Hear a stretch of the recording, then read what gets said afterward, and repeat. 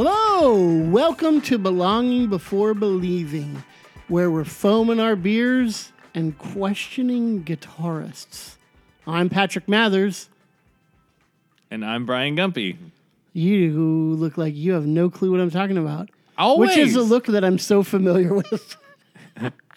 So Joel gave me this beer. It's called 2 Tickets to Paradise. 2 Tickets to Paradise. Who sang that song? Oh, why would you do that to me? Well, it's called 2 Tickets to Paradise while you're thinking of that. And it's a Saison with hibiscus and lime. And it's every bit as good as my singing. Sorry, Joel. No, it's not that bad. It's actually pretty good. I am not a Saison fan. Eddie Money. Eddie Money. Oh, Eddie man. Money. I would not have guessed that. Eddie Money. So Eddie Money sang the song and ended up inspiring this beer somehow, some way from Maui Brewing. He inspired a lot more than that. He did. A Geico commercial. Oh. He was the travel agent because he had 2 tickets to paradise. Okay. And the questioning guitarists part? Oh, so I'm sitting here looking at the top guitarists according to Rolling Stone, and there's 20 of them, and they're listed, and some of them I've never even heard of, but I'm not sure about some of the listing here. So, like, it has Jimi Hendrix, Eric Clapton, Jimmy Page, Keith Richards, and Jeff Beck. Top 5. Keith Richards? No, I totally get it. But he at least needs to be in that conversation. Yeah. Okay? Then next, B.B. King, Chuck Berry, Eddie Van Halen, Duane Allman, and Pete Townsend. Okay, again, all of those guys just shred. I mean, I'm not a guitarist or musician. Yeah. I know all of those guys. I've heard all of their, not all their songs. I've heard many of their songs, so I know they're good. Next, listen to this. George Harrison, 11, Stevie Ray Vaughan, 12. What universe do we live in that George Harrison is a better guitarist than Stevie Ray Vaughan? I am questioning guitarists. Yeah. And then then the list goes to people I don't know. Albert King, David Gilmour, Freddie King, Derek Tux. All the kings. Yeah, and so I don't know any of those that I just listed. And then comes some that I do know. Wait, Neil is it Derek Trucks? Trucks. Yeah. Sorry. Dude, Sorry. that guy, I said it wrong. He's a blues guitarist, and he uses his slide to make his guitar. He does this thing. It's like his signature thing. He can make his guitar sound like a horse whinnying. It's weird. You should check it out. Well, you make the list if you can make your guitar sound like a horse. So we were on our way to... That should have been my intro. Right? We're making guitars sound like horses. We were on our way to a work trip, and I was with a couple friends, and Cody listens to this podcast. So he was with me, and Molly, who has great music taste as well. And we were trying to come up with our top 5 rock and roll voices. And there was quite a bit of dissension. It was not easy to come up with a consensus for top 5 rock and roll voices. Can I? Sure. Okay. These are just going to be random. They're not in order of 1 to 5, but it's just the ones that I think of right off the top of my head. First one's Morrissey. Rock and roll voices? No, okay. Granted, well, he's kind of rockabilly, especially his solo stuff. Yes, I'm going to say Morrissey. Okay, there would have been more dissension if you had been in the car. Here's why. No, that's fine. That's fine. Here's why. All of these voices, as soon as a note is sung, you know immediately who it is. You say this. And they're influential. No. You can't say that with everybody. No, I wasn't going to say everybody, but I was going to say some name who shouldn't be on the top 5. Anyway, other 4. For sure, but they're influential and they're good at what they do. At your their other craft. 4. Ian Brown from the Stone Roses, who you probably wouldn't know, but as soon as he starts singing, I'm going to know who I'll find out. I love the Stone Roses. I'll find out at your funeral. I'm going to have Fatboy Slim, not Stone Roses at my funeral. We had an episode on this. I thought Fatboy How do you Slim not was know like this? what your pallbearers were going to carry you to. That's it. But then something at your memorial with the Stone. Anyway, moving on. My Do apologies. you listen to this podcast? That's what you asked me earlier. Yeah. Okay, this one's going to be crazy, but Bono. No, I get Right? it. You immediately know who it is, which is weird because I think the Edge... That is the least crazy of the 3 you've said so the far. Edge should be on this list somewhere too. Yeah, you're right. right? That guy, and, No, and 100%. so should Johnny Marr from the Smiths. He should be on this list somewhere too, right? I mean, You are just doing such a great job of giving people your cultural landscape of your adolescence right now. It's great. yeah. And it's not bad. Oh, it's not bad. I appreciate it about you. Okay, you ready? Ready? So Robert Smith from The Cure. I'm not a huge Cure fan. However, he is The Cure, and it's his voice. It isn't just the sound of the band, it's his voice. If he wasn't there, so that band has had every single member of the band change over the years except for him. He's the only one that's been consistent. And if he wasn't there, it just wouldn't be the band. Okay? Then my last one, this is crazy, but it comes to my mind. So I got to say, Anthony Kiedis from Red Hot Chili Peppers. Oh, wow. You perhaps could have a replacement for Flea, but you couldn't replace him and his voice. You couldn't do that. It would not be the Red Hot Chili Peppers without. I agree. I don't know if that earns him top 5 rock and roll voices, but it's your list. No. It's the first 5 that I think of. And to be perfectly fair and honest, it's the first 5 that I think of that I'm trying to not have on other people's lists. Okay. So I'm not thinking of. You're trying to be unique. Right. I'm trying and to be a little provocative. Yeah, that's me. Who you? I mean, for sure, it's got to be like Elvis. It's got to be Paul McCartney. It's got to be John Lennon, right? Those are the top 3, right? Right? Rock and roll is vast. That's the Johnny thing. Cash, but these are the ones. Johnny Cash, interesting. Right, but I mean, his voice is like you immediately. He's got to be in that conversation. See, to me, my number one, like the quintessential rock and roll voice to me is Robert Plant, Led Zeppelin. Okay, really, number 1? I think. I think he deserves a place at the table. I don't think he's number 1. Oh man, see, to me, that's the most rock and roll. When voice you of say all time. rock and roll, how can you not immediately say Elvis? I don't know, You have to. because he could sing anything else too. Elvis, Yeah, well, right? Robert Plant can't. Right, that's he's what I'm- rock and roll. but he's not. Yeah. Anyway, I had a point in bringing up the story because you're talking about like throwing George Harrison on top of Stevie Ray Vaughan. And all that Yeah. stuff. So That's a travesty. we are having some disagreements on who should be on this list and who shouldn't. So I pull up what Yeah. I knew Rolling Stone would have the top rock and roll voices. And by the time you get to like number 30, it gets really weird really fast. I think number 50 was like James Taylor. We're talking. Hey, where does Eddie Money come on that We're list? talking rock and roll Eddie Money. voices. Dude, yeah. 2 tickets to paradise. Dude, like if James Taylor is 50, that means Steve Winwood is like 32 and like the guys from Survivor are like number 19. Wow. Eye of the Tiger. Yeah, no, I know. Yeah. Oh gosh. I wasn't going to sing it though. Michael Bublé, what is he, like number 54? My word. Like there should have been like some local bands from Sacramento who made the list. Papa Roach. Yes. That guy from Papa Roach. Yeah. Kobe Dick. His name's Kobe Wow. Dick. Well done. That's Yeah. a deep cut, dude. Yeah, you're welcome. You're welcome. But I didn't know who sang 2 Tickets to Paradise, so whatever. Oh, man. That was a long and winding road to get where we are now. Speaking of where we are now, Yeah. what do we want to tell people today? What do you wish your non-Christian friends knew about you and your faith the most? That you can enjoy secular music and That's what you want them to know the most. Be a normal person and not be super weird. You don't have to move out to the country and be Amish. Dust off your Carmen records. The women, you don't have to cover up all of your skin except for your head. Carmen records? What? I'm just trying to think of the weirdest Christian music I can Men, think you of, should grow a beard, but you don't have to. especially if you can't.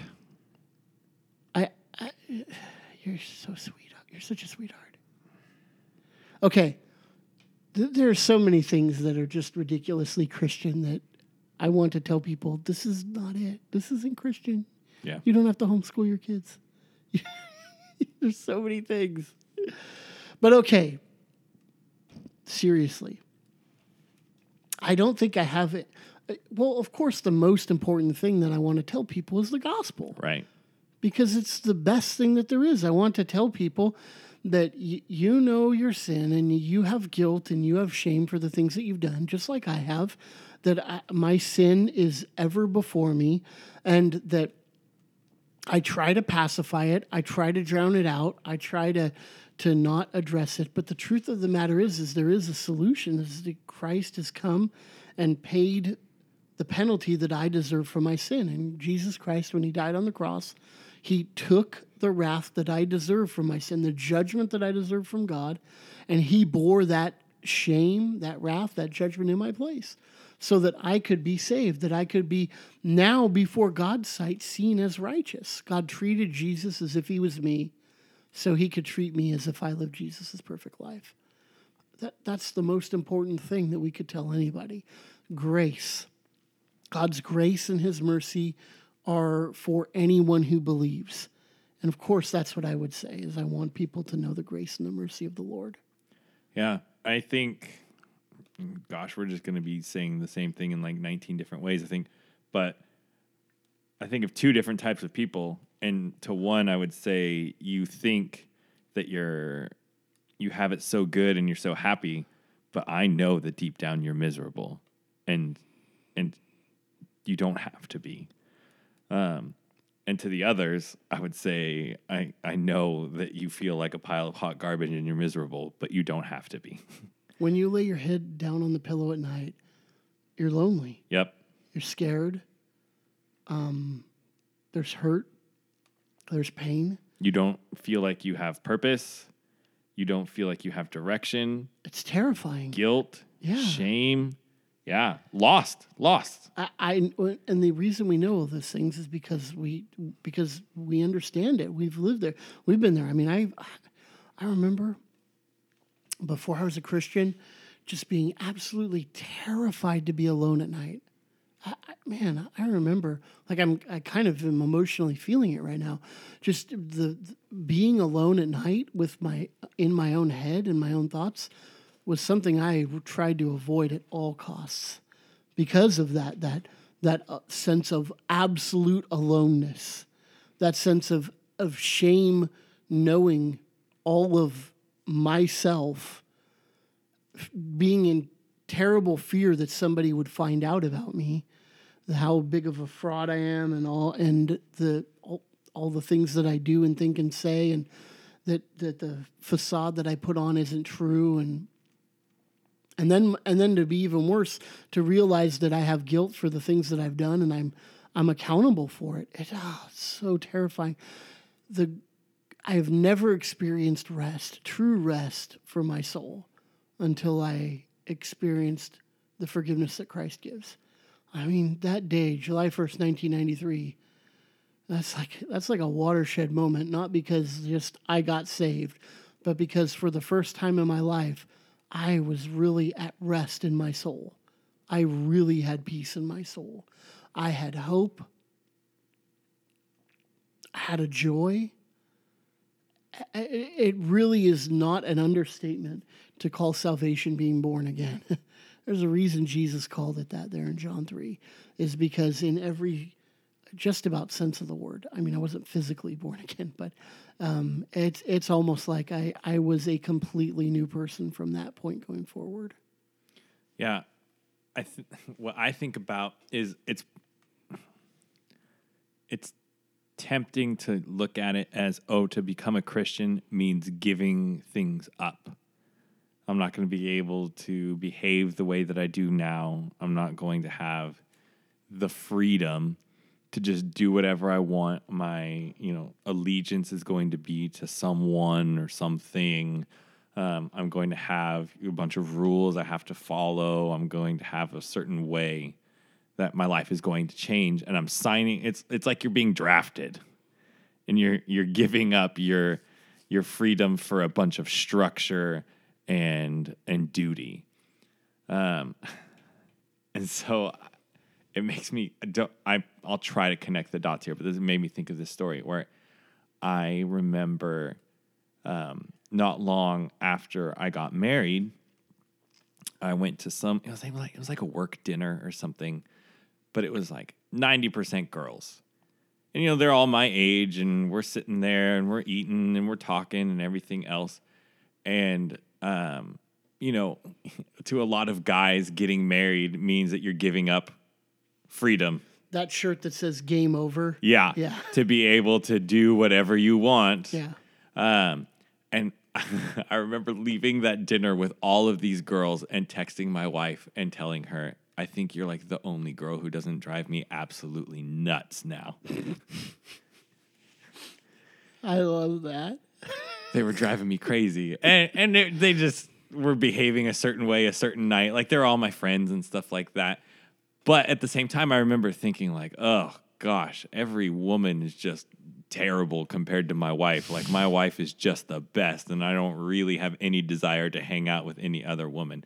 Like, to me, that's what Christianity is. Like, you're clinging to all this stuff that you're going to have to give up in your own mind and all this duty that you're going to have. But once you have it, that's not the way it looks at all. Yeah. There's no burden. There's no remorse. Oh, what have I done? I wish I could go back to the way that things were before. That's just not how it feels. You know what? What I'd want to tell somebody, apart from everything, I want to say everything that I've already said, but I think that where I would want to get to, and I understand that it's a little bit self-centered, meaning that I'm going to be pointing people towards themselves a little bit. So don't criticize me for that, listener. Just hear me out. I would want to tell people that when you embrace Christ, when you become a Christian, you, for the first time, really get to be the real you. You get to, all of a sudden, there's not a mask. Now, some Christians and some churches kind of force you into a mold where you do got to put on a mask again, but that's not the way it's supposed to be. And that's part of the reason why we want to do this podcast, is to tear that myth down and to get people to not focus on that. But you get to be the real you. So for me, I get to actually be me. I'm not putting on a show. I'm not putting on a farce. I'm me with all of my, warts and all, is the saying, I don't really candy coat a whole lot. I am me, and Christ accepts me. He saved me. He predestined me. He's the one. He died and atoned for my sins. He, with purpose and forethought, chose that he would save me from my sins. And I would want anybody out there who doesn't go to church to know that if you believe and trust in the Lord Jesus Christ, that you can, for the first time, really, truly be the real you. Yeah. Yeah. And to my non-Christian friends, I would ask, do you really think that you're doing so great without Jesus? When you have your head on your pillow, we keep saying that because that's when it's real. That's when you're quiet, you're at I say at rest, but when you're still and you're just alone with your thoughts. There's no pretense. There's nothing but you and your thoughts. So when you're there, you really honestly feel like you're just crushing it day in, day out? I kind of doubt it. Yeah. I kind of doubt it. Not to say that now I feel like I'm crushing it day in, day out. Now I know I don't need to crush it day in and day out. Yeah. There's another thing that goes along with this that I would want to say. Honestly, I could do this for hours. Right. But there's one more thing that I think I want to say, is that there are so many fewer things you think there's so many things you're actually going to have to give up than you think you do. Totally. You think it's going to completely, the fear is, well, I'm going to have to give this up. I'm going to have to do this. I'm going to have to change this. this can't happen. And the reality, most of those things aren't true. And the things that are blessings that come along with knowing Christ and loving him outweigh anything you actually do have to give up. The things that you do give up are the things that bring you burden and bring you difficulty and bring you hardship and shame right now. And pain. And pain.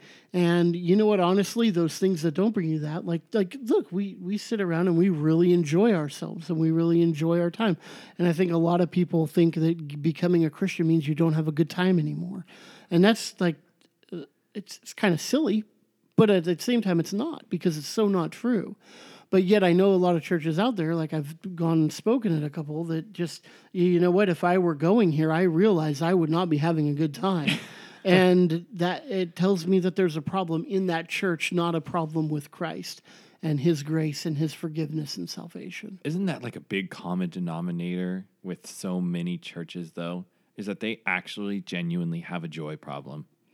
You know, so I've been going to these other churches around town and visiting them. Since we meet in the afternoons, I can go to these other churches in the mornings.